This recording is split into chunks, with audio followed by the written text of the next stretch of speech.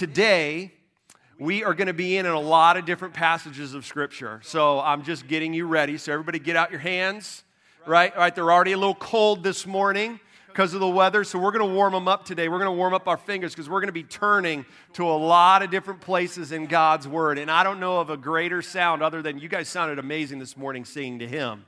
So probably the second greatest sound to me in a church service is hearing the pages of God's Word being turned. And so you're going to have an opportunity to do that in a probably much more than normal way. Normally we're in one passage of Scripture for the entirety of the message, walking through that verse by verse, but today's going to be a little different. Still going to be in God's Word, but going to a lot of different places. And if you're taking notes, and I encourage you to take notes this morning, we're going to kick off this new year in this message titled this way. Here it is: the importance of your purpose. Every one of us have a purpose that we live our lives by. Some intentionally know what that purpose is, and others of us are very non-intentional with it, but we're still living our lives according to a purpose. And so this morning, I want us to see from God's Word what God's Word has to say about what our purpose is. And for us to walk out of these doors this morning, understand the importance of what God's purpose is for our lives. So here's the idea that I want you to get today. Write it down. Here it is. Your purpose for life will shape your priorities in life. I don't think anybody would disagree with that statement. That your purpose in life, whatever that is, will shape your priorities in life. And so let me just explain that a little bit better by defining what I mean by purpose and defining what I mean by priorities. Here's the definition of purpose: simply why you do what you do. That's what purpose is. If you want to say it a different way, it's the lens by which you view life through. Your purpose. Here's a definition for priorities that I came up with: what you value in order of importance to achieve your determined purpose. So think about it this way. Another way to say it is your priorities reveal your purpose. So whatever your priorities are right now in life, it is going to reveal to you what you understand your purpose to be. And so I want to talk about that today because we go into the new year, and I thought it was interesting. I didn't get to see how many people raised their hands, so I want to ask it myself. Last week we have David Rudy here, who's planning a church in Spartanburg. Gray and I are going to be down in Spartanburg tonight. They have their first vision meeting, so you can begin praying for them just to share with those interested what that church is going to be about. And so we're going to go down there to support them, and Gray's going to lead some worship. But he shared this last week talking about New Year's resolutions, and he asked, how many of you make them? Now here's the deal. I was sitting right there, so I didn't get to see all the hands that were raised or weren't raised. So I'm going to ask that question again. So I want you to raise your hand and keep it up, all right? So how many of you have made or make New Year's resolutions? Raise your hand. Keep it up, nice and high. Okay, those of you who have your hand raised, keep it up, keep it up. Look around and see how many people don't have their hand raised. I find that so interesting. And so I asked myself, you can put your hand down, Hayden. I see you, buddy. Very proud of his New Year's. Praise God for you. But when I think about this subject, I'm actually pretty shocked that more people don't make New Year's resolutions. And so it got me thinking. I know we heard some statistics last week, but I had some other questions to ask, like, well, how many people don't even make them? And so I started Googling that question and came across this amazing website called Statistic Brain. It has statistics about everything. And New Year's resolutions is no different. And so let me share some of these with you. 42% of people never make New Year's resolutions. 42%. Now, this crowd is way above that average. But 42% on, I don't know how many people they asked, but they came 42% never make them. 8% keep them. That was shared last week. Here's what I think is interesting. 80% of New Year's resolutions fail by the month of February. Maybe that's why you don't make them anymore.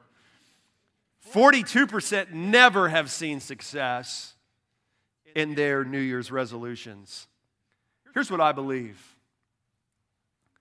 That every believer, what I mean by that is every follower of Jesus Christ who's placed their trust in Him as their Lord and Savior, I believe ought to raise their hands when asked that question. Have you made New Year's resolutions? Even though I don't like the question. I think it's a bad question. I don't like the word resolution because of everything that's equated with it, because most of you don't make them or wouldn't say you make them because you equate the word resolution with failure.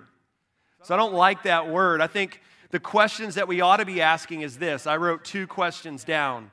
Here's the questions we ought to be asking ourselves as we go into this new year of 2018, and I really believe we ought to be asking these questions often of ourselves. And here's the first one. What priorities have I set in place this year that are in harmony with the purpose that God has for my life? See, I like the word priorities better than resolutions. We need to be asking ourselves that as followers of Jesus Christ all the time. You ought to be asking yourself that as you walk into 2018. I should be doing the same. What priorities have I set in place this year that are in harmony with the purpose God has for my life? Here's a second question we ought to be asking often. How am I doing? As I evaluate how I'm living out those priorities. Like, we need to be asking ourselves all that all the time. How am I living out these priorities that I have put in place based on understanding God's purpose for me? And so your next question should be for me, well, what's God's purpose for me?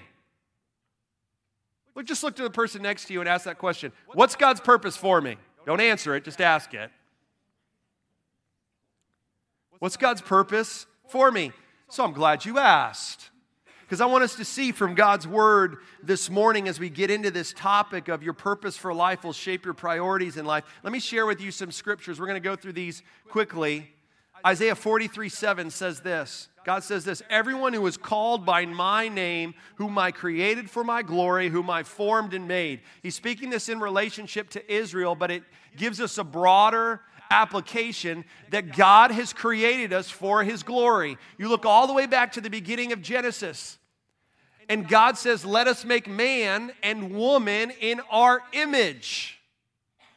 That we are created in God's image for God's glory. 1 Samuel 12:24, to give you a little context, this is Samuel's retirement speech. He's about to, knows his time has come to no longer be the prophet for Israel. And he says this to Israel, only fear the Lord and serve Him faithfully with all your heart. Key word, only. You've heard me say this many times. Fear the Lord means worshipful submission. God, I'm here for you. You're not here for me. So we see yet again, only fear the Lord and serve Him faithfully with all your heart, for consider what great things He has done. John 17:4, Jesus has given us the ultimate example of what it looks like to live this life. And Jesus even prays in John 17, I glorified you. Who's you? God the Father. I glorified you on this earth and having accomplished the work that you gave me to do. So Jesus is even saying, God, I have glorified you by doing what you've called me to do. Paul says in Philippians 1:21, for me to live is Christ. What is he saying? My life is not mine to live. It is lived for you.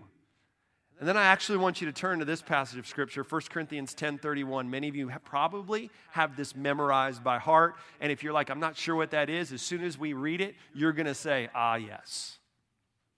Probably the most simple verse that answers the question, what is God's ultimate purpose for my life? It says in 1 Corinthians 10:31, Paul speaking, whether you eat or drink, key phrase, whatever you do, do all for the glory of God.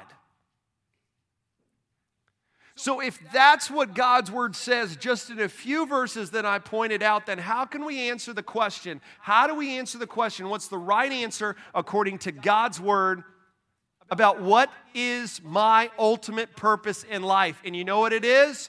To glorify God in all that I do. That's God's purpose for your life, is for you to give Him glory in all that you do. Everything that you walk through, everything that you do, how you work, how you parent, how you're a spouse, how you're a friend, how you date, everything, whatever you do. That's what it says. That's not a definition I've come up with. Whatever you do, do all for the glory of God. That is our purpose. It's interesting that even in 1647, there was something written called the Westminster Shorter Catechism. And it was written to help educate children on major themes of the Bible. It was 107 questions with questions and answers.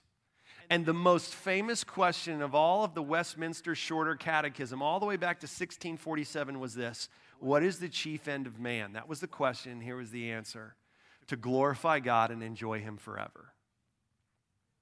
I think it's interesting that that catechism emphasizes that. What is my ultimate purpose? Why am I on this earth? How do I live my life? Why do I live my life? And the answer: to glorify God. That's our purpose. Now, I don't know about you, but oftentimes I can get off kilter on my purpose. And when I get off of my purpose, then the gradual result is my priorities are going to be off. Why? Because what did we say? Your purpose will shape your priorities. And I almost remember what I said purpose was. It's the lens by which you view life through. And so many of us make a choice every day on what purpose am I going to live my life by. And so some of us decide to live with the lens that it's all about me. Now think about this. If I came into church like this, with these on, and walked in and worshiped the Lord with my sunglasses on and came up here to preach, what would you think of me? Don't say it out loud. Just keep it in here.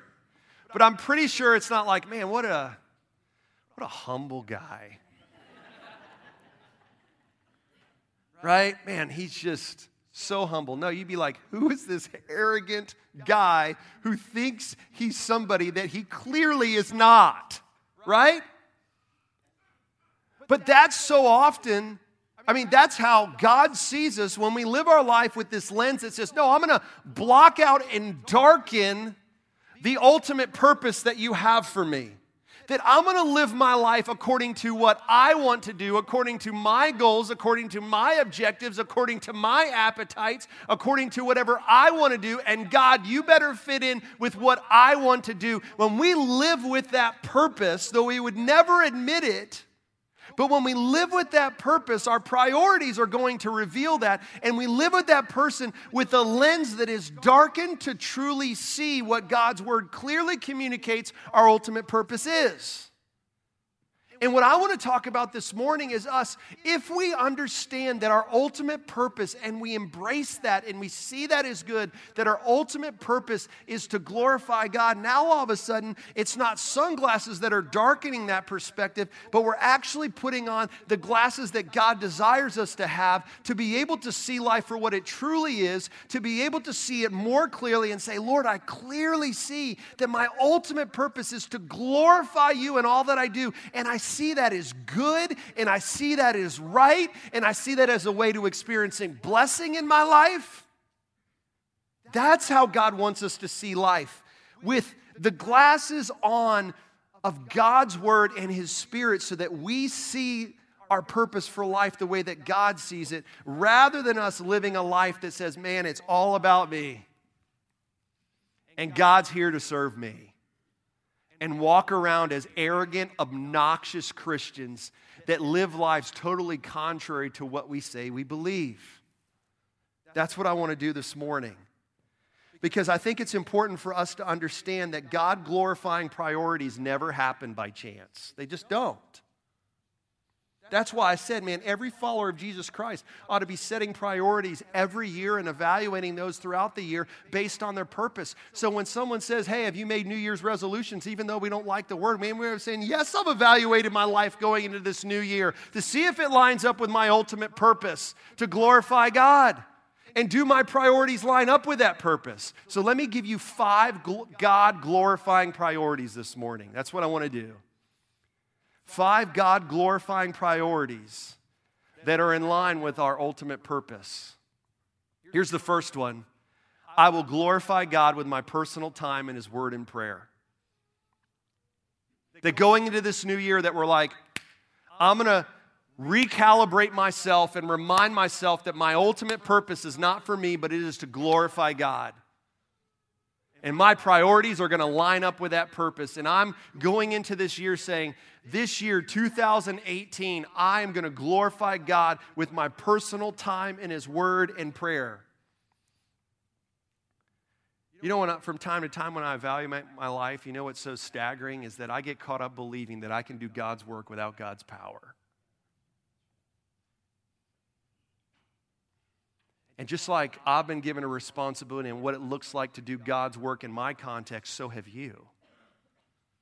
It could be a doctor, could be a nurse, could be a teacher, could be a mom, could be a dad, could be working in construction, whatever it is, that's God's work. And how can you go into a day expecting to do God's work without God's power? But we do that, don't we? Turn in your Bibles to Joshua 1, 7 through 9. Here we go. About to get started. Joshua 1, verses 7 through 9. And I'm going to turn there with you all in Joshua 1, 7 through 9. And we come to this passage of Scripture where Joshua has been anointed the new leader of Israel. He's got some big shoes to follow. It's Moses.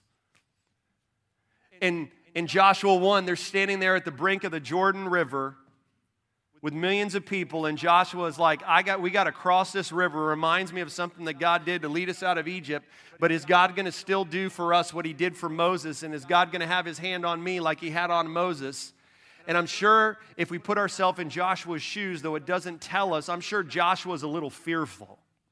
I'm sure Joshua's knees are probably knocking a bit because all eyes are on him now. And God gives Joshua some clear instructions and some clear encouragement in Joshua 1, verses 7 through 9. And it says in verse 7, only be strong and very courageous. Like Joshua, you know what your responsibility is? To be strong and very courageous. But then God tells him how to do it. Be careful to do according to all the law that Moses, my servant, commanded you. Do not turn from it to the right or to the left, that you may have good success wherever you go. This book of the law shall not depart from your mouth, but you shall meditate on it day and night, so that you may be careful to do according to all that is written in it. And what's the consequence of him being obedient to what God says? It says, for then you will make your way prosperous, and then you will have good success. Have I not commanded you, be strong and courageous? Do not be frightened and do not be dismayed, for the Lord your God is with you wherever you go. Joshua has been given a tremendous and mind-blowing task to take a group of people that don't exactly have the greatest track record with not being fickle in their faith and towards their leader. And then he has to take this group of people into a land that God has promised, but a land that he knows is going to have battles. And he's taking a group of people that aren't too tested and tried in the battlefront. And he has every reason to be fearful. But God tells him 3 times in verses 6 through 9, be strong and very courageous. And it's interesting that at the end of this chapter in verse 18, the people tell Joshua, be strong and very courageous. So obviously Joshua needs to hear this more than once. But verse 7, God tells Joshua how to be very strong and courageous. It really gives us a principle about God's word in general, that God never gives imperatives without indicatives. Here's another way to say that God's never going to tell you to do something without giving you the instructions on how to do it. That's the beautiful thing about God's word. And God tells Joshua, be very strong and courageous, but then he tells him how to experience that. And isn't it interesting that he clearly communicates that Joshua, you cannot be very strong and courageous apart from you being in God's word. You can't do my work, Joshua, without my power. And that's found by you being in my word. And so when I say that our priority, the first one that we looked at this morning is I will glorify God with my personal time in his word in prayer. How do we do that based on these verses? Here's the first thing. We take time to read it. You thought I was going to give you some very insightful thing right there, didn't you? No, it's that obvious. We take time to read it. Get in it. We no longer live in an age where it's like, well, I don't know how to do that. Because there's a beautiful thing called a search engine, where there are reading plans out there for every topic you can imagine. There's reading plans out there of how you read the Bible in a year. There's reading plans for how you read the Bible in 2 years. There's reading plans for how you read the Bible in 30 days. There's reading plans for how you deal when you're walking through this or walking through that. We no longer have any excuses on having the knowledge to do something. It's a matter of, are we going to make it a priority? And if we understand our purpose is to glorify God, then the priority will fall in line. Here's the second thing, because it says there, does it not? Keep this book of the law always on your lips. Take time to read it. Here's the second thing. We're to think and pray about it. What does it say? Meditate on it day and night. There's sometimes confusion on what that phrase means, but here's the principle of what this phrase means. It means that there's never a decision that I make that God's word is not in the driver's seat of that decision. That I'm going to meditate on it day and night. That I'm going to think about it. That I'm going to pray about it. In our Nehemiah series, literally a year ago at this time, we walked through some simple principles of how we read God's word. Remember, we start before we ever open and say, Lord, would you show me what you have for me today? Remember, we pray. We have a pen. We ask ourselves 3 questions. What is God saying to me? How does this apply to me today? What behavior needs to change? We close our time out in prayer. Remember what we talked about prayer? You're going to hear, if you're new to Harvest, this is what we say all the time. How do we pray? We pray on our knees, out loud, with a list. Just to be totally transparent, as I evaluated my own, like, Lord, how am I glorifying you by the way that I'm spending time in your word and prayer? And I'm like, you know what? I need to get more intentional with how I'm journaling and what I'm writing out. And so I bought a brand new journal, new year. Let's start. Let's get going. Let me write out what I'm asking you to do, God. Let me write out what my desires are and how they ought to line up with you, God. Let me remind myself that I'm here to glorify you, and that happens first by glorifying you by the time that I spend with you and in your word. We're to talk about it. What does it say? It's always on your lips. Isn't that what it says? You see it there with your own eyes. You know a great way to do that if you're a part of this church is get in a life group if you're not in one already. What a great thing to say starting out the new year. I'm going to get plugged into biblical community so that I'm in an environment where I can actually talk about God's word.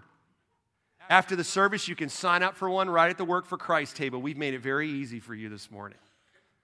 And then obey it, because isn't that what it says? To be careful to do everything written in it. Now, we always want to focus on what's the success. Like, what's the success mean? Right?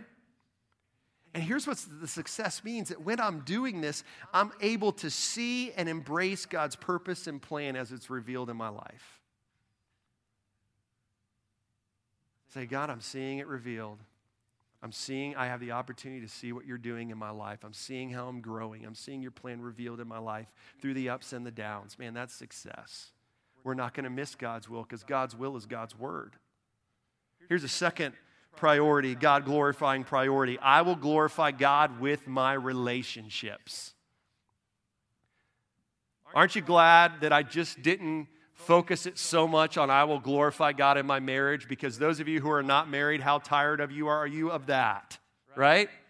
All right, they're talking about the married people again, and I'm not married. I thought about you this week. So I said, no, we're going to make this priority. I will glorify God in my relationships. And so we're going to cover the whole gamut. First of all, I'm going to glorify God in my relationships. What does that mean? In my friendships. Here's what I mean by that. That I will be a friend who builds others up with my words and actions rather than tear others down. That's how I'm going to glorify God. In my friendships. And I think a great question to ask is this. Am I a friend to others? Or I should say this. Am I the friend to others that I want? Ask yourself that. Am I the friend to others that I desire? And the Bible is very clear on this. Let me just read to you some verses. Hebrews 10, 24 and 25, if you want to write these down. We often refer to that as why we need to attend church and not forsake gathering together with God's people. And I would say yes to that, but there's another principle, that we're called to stir one another to love and good works, to motivate one another to love and good works. Am I that type of friend That after someone spends time with me, there's a greater desire there, and there's an encouragement there to keep serving Jesus. Or am I that type of friend that just brings the other person always down? Here's my concern with that. You probably don't even realize it.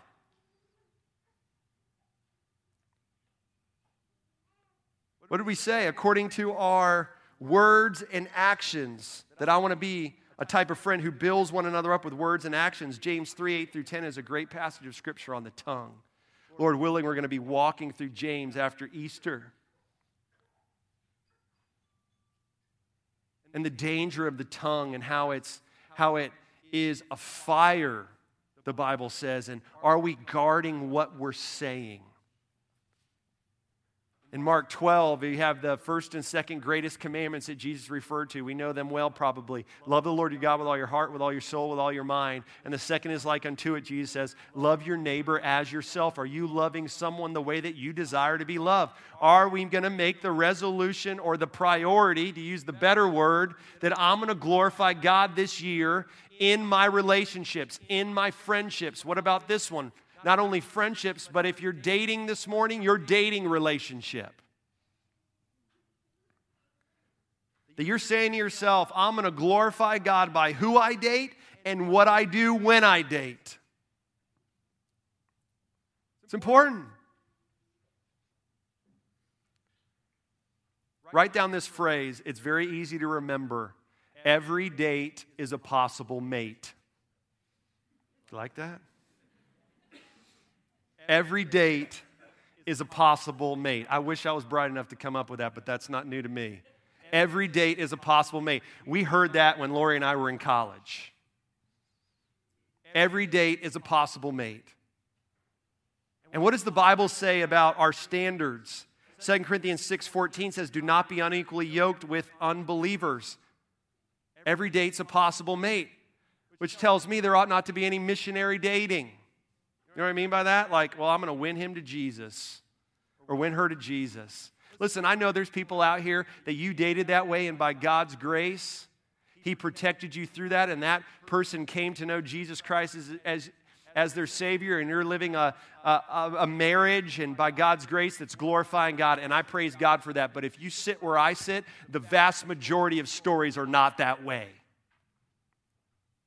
And you know what I've found, and you know what I counsel people? They're so motivated by, I got to have a relationship, and so I'm going to lower my standards because I hate the thought of being alone. I can tell you this, and listen to me if this is you, that I've seen that when you marry the wrong person, you are so much more lonely than waiting to marry the right person. I cannot stress that enough to you today. And so it's saying I'm going to go into this year and I'm going to glorify God with my relationships. And if you're dating, you're saying, man, I'm going to make sure that I'm not lowering my standard because I'm afraid of being alone.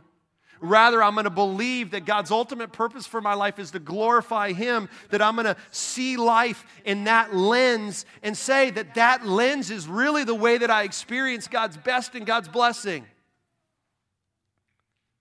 What about boundaries in your relationship if you're dating?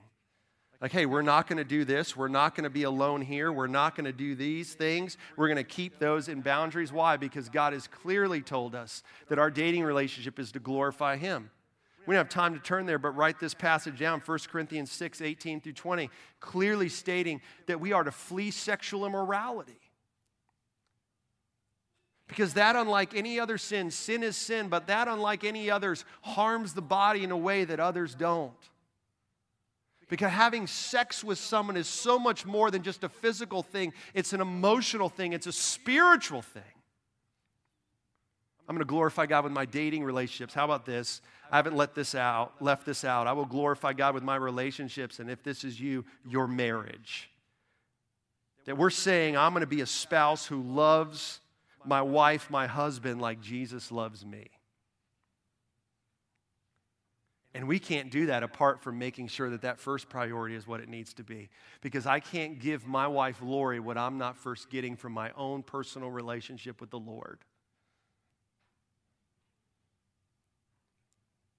that Ephesians 5:22 through 25, we see, wives, submit yourself unto your husbands as unto the Lord. And unfortunately, our society has so corrupted that word submit that it gives us this doormat, I'm less than type of idea. But it's actually a very strong idea, because that word submit literally has the idea of, wives, you're holding your husbands up.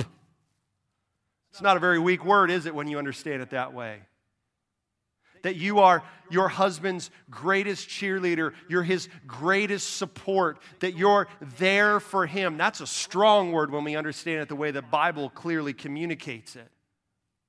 But I do that just like I do it to the Lord. Just like I place myself under the Lord's leadership, because I understand He's good and He's gracious and He's kind and He wants what's best for me. And husbands, if our wives are not doing that in our lives, and the first finger we point is not to our wives, but we point it to ourselves, and we say, am I loving my wife just like Jesus loves me? Am I loving my wife that way? Am I giving her motivation to support me the way that the Bible says? Am I being the initiator in our relationship, with taking her out on dates, with telling her that I love her, with showing her that I care? And those are ongoing conversations that we need to constantly have with our spouses, guys. Where we're saying, how are we doing? How am I doing in this? How am I doing in that? Lori and I have to have those conversations all the time. And most of the time, you know what it is? I got to improve on something. Not because of she's demanding me, because I'm messing up. Because so often I get caught off into thinking that the purpose in life is me. And it's not. We're going to glorify God in our relationship. Here's the third thing. I will glorify God with my family. With my family. I want you to turn to this passage of Scripture, because I do want us to turn here. Deuteronomy 6, verses 5 through 7. I'm actually going to start in verse 6. Verse 5 talks about loving the Lord your God with all your heart, with all your soul, with all your mind. And it says in verse 6, and these words that I command you today, this is God's instructions to Israel, shall be on your heart first. Just like I can't give my spouse what I'm not getting from God first, I can't give my kids what I'm not getting from God first. And once they're on my heart, verse 7, you shall teach them diligently to your children. Well, how do we do that? Keyword diligently. Intentionally. Making it a priority. Because I understand my ultimate purpose is to glorify God, and that means in everything that I do, which includes my family. I love how, once again, imperatives are not absent from indicatives. We're supposed to teach them diligently. How do we do that? God tells us, shall talk of them when you sit in your house and when you walk by the way and when you lie down and when you rise. Do you see the intentionality there? That I'm looking for every opportunity to sprinkle God's word and God's principles in every part and every crack and crevice of my children's lives. And it's interesting that for so long we thought, you know what has a tendency to tear down the fabric of who God is in our kids' lives? We think, well, when they go to college, they're exposed to professors and teaching that just literally wants to tear down their biblical worldview, right? That's what we've always thought. And I'm not going to say that that's no longer the case, but what's interesting is studies are being done now, and the data is showing that that's not where the secularization is starting in Christian homes. You know what the data is showing? That the secularization of our children is actually starting in well-meaning Christian parents' homes. Not when they go to college, but starting off in their home. And here's one of the primary reasons that studies are showing why that's happening is because parents are giving less and less priority to the church, to the gathering together of God's people and the teaching of those principles throughout their home, throughout the week, that's growing less and less. And it's actually that is contributing to children who have grown up in Christian homes leaving the church. my kids as an example. Right? So Lily and Lucas, they love sports. Why? Because I love sports. And Lily loves basketball and volleyball, and Lucas loves football and basketball, and, I think they're pretty decent at them.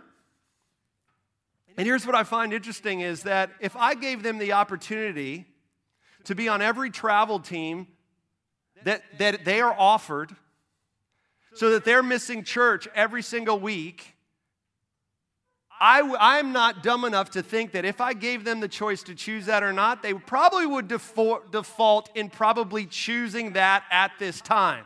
Don't judge my kids. They're no different than yours just because they're pastor's kids. But they're 13 and 10. Why won't I do that? Because they're 13 and 10. And I have a much longer view for their life than they do right now. So I'm not going to let them eat whatever they want, and I'm not going to let them go to bed whenever they want, and I'm not going to let them play with the guns that are in our house whenever they want. Why? Because I want what's best for them, because I love them. And I want them to do well in life. Right? And I find it so interesting that I hear this so often now, and I'm not saying I hear it from any person in this church, so don't start thinking, who's the last person that Johnny had a conversation with? But I'm shocked by some of the things that I hear mom and dad say now. Like, man, getting my kids out of bed on a Sunday morning is just so hard, so I just let them stay in bed.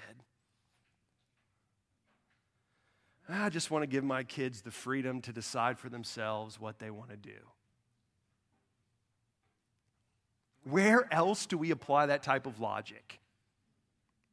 Like tomorrow morning, my kids are going to wake up. Lily's going to wake up at 6 a.m. and Lucas is going to wake up at 7 a.m. And if they said when that alarm clock went off, Dad, I'm just not feeling school today. Just not feeling it today. And I'm like, why, Lucas? Why, Lily? Well, you don't understand, man. My teacher's so mean, and I don't understand anything that he or she says. So I don't want to go. Then Lucas is like, Dad, you don't realize it. Out of 8 hours of school, I only get 30 minutes to play outside.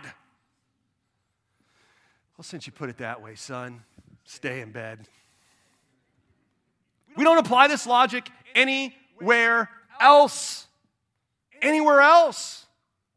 And my fear is that we are not giving enough intentionality for us to show our children while they're young that church isn't just something that you clock in and clock out for, but church is a place, the gathering together of God's people is a place where we learn from God's word. We're encouraged to learn apart from a gathering during the week, and that we are stressing that the secularization of our kids is not because we are not being intentional to teach diligently what God's word has to say. Deuteronomy 6. We get deceived. We get tripped up. And what we fail to understand is half-hearted obedience in this generation leads to rebellion in the next. And let me just be clear on this. That me checking in my kids to Harvest Kids for an hour a week or dropping them off to the church office so that they can be a part of Harvest Students for 2 hours a week is not it either. But it's me saying, wait a minute, we're going to value church and we're going to value God's word and what we hear on a Sunday morning or what they hear in whatever environments they are. I'm also looking at how am I diligently applying that and pouring that into my kids Monday through Saturday. To be transparent again for us, I have been not as diligent to even do that in our home every week. And so we went into this year and I evaluated things and I had to apologize to my kids and my wife and say, you know what, I haven't been as diligent as I should have been. That every week there's a time where we gather together to pray for one another, to learn from God's word in some way, and that we're getting back to that as a family. I've had to do that. Your pastors had to do that. Because we all have to go back to what is my purpose in life? It's to glorify Him. And my priorities need to be based upon that. And so I'm going to glorify God with my family. Because God forbid we want this said of us in Ephesians 6:4, fathers, do not provoke your children to anger, but bring them up in the discipline and instruction of the Lord. You know, the greatest way to provoke your kids to anger and to leave the church is for them not to see in the home what you practice once a week here.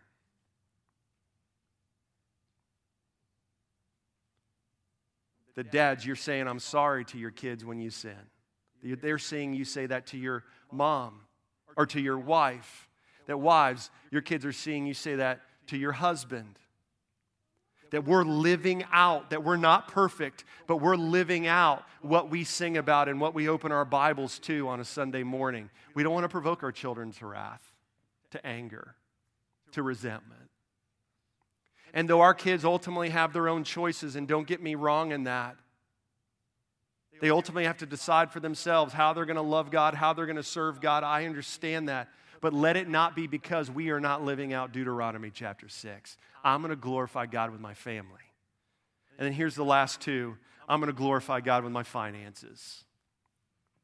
It's another God-glorifying priority. And you want to know the reason why Jesus talks about money more than anything else in the Gospels is because money is the greatest barometer to where our heart is.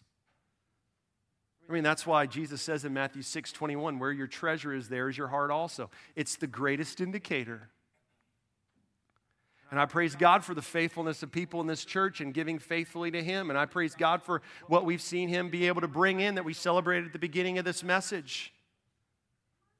But I don't want to give to God based on an event or a goal, but I want to be generous with what God has entrusted to me because I understand that my ultimate purpose is to glorify Him, and that also means with what He's entrusted to me. Everything that I have is on lease from God. I'm turning it in one day. I'm giving an account. That's Matthew 25:14-30, parable of the talents. 2 Corinthians 9, 6, and 7 tells us that. Malachi 3:10 tells us that. Here's the last thing and we'll be done. I will glorify God with my commitment to my church. You may be brand new today, and you're looking for a place to call home. And obviously my desire would be is this place would be it. But my greater desire is if this place is not it, that you would find a place to get plugged into, to worship on a consistent basis, to serve with your gifts and abilities that God has entrusted to you, to steward your resources so that His kingdom can be impacted. That's my greatest desire for you. And as we go into this new year, we're saying, wait a minute, I'm going to be committed to my local church. I'm going to be committed in my consistency and gathering together. I'm going to be committed in serving and getting involved in serving this church and stepping up where I see gaps and using my talents and abilities even outside of this place for His honor and His glory. And I'm going to be committed to get involved in biblical community, as we already talked about, that I'm going to be committed to this church, and that's a way that I glorify God, because the church is the means that God has built up for the gospel to go forth. What did Jesus say? I will build my church, and the gates of hell will not prevail against it. My purpose shapes my priorities.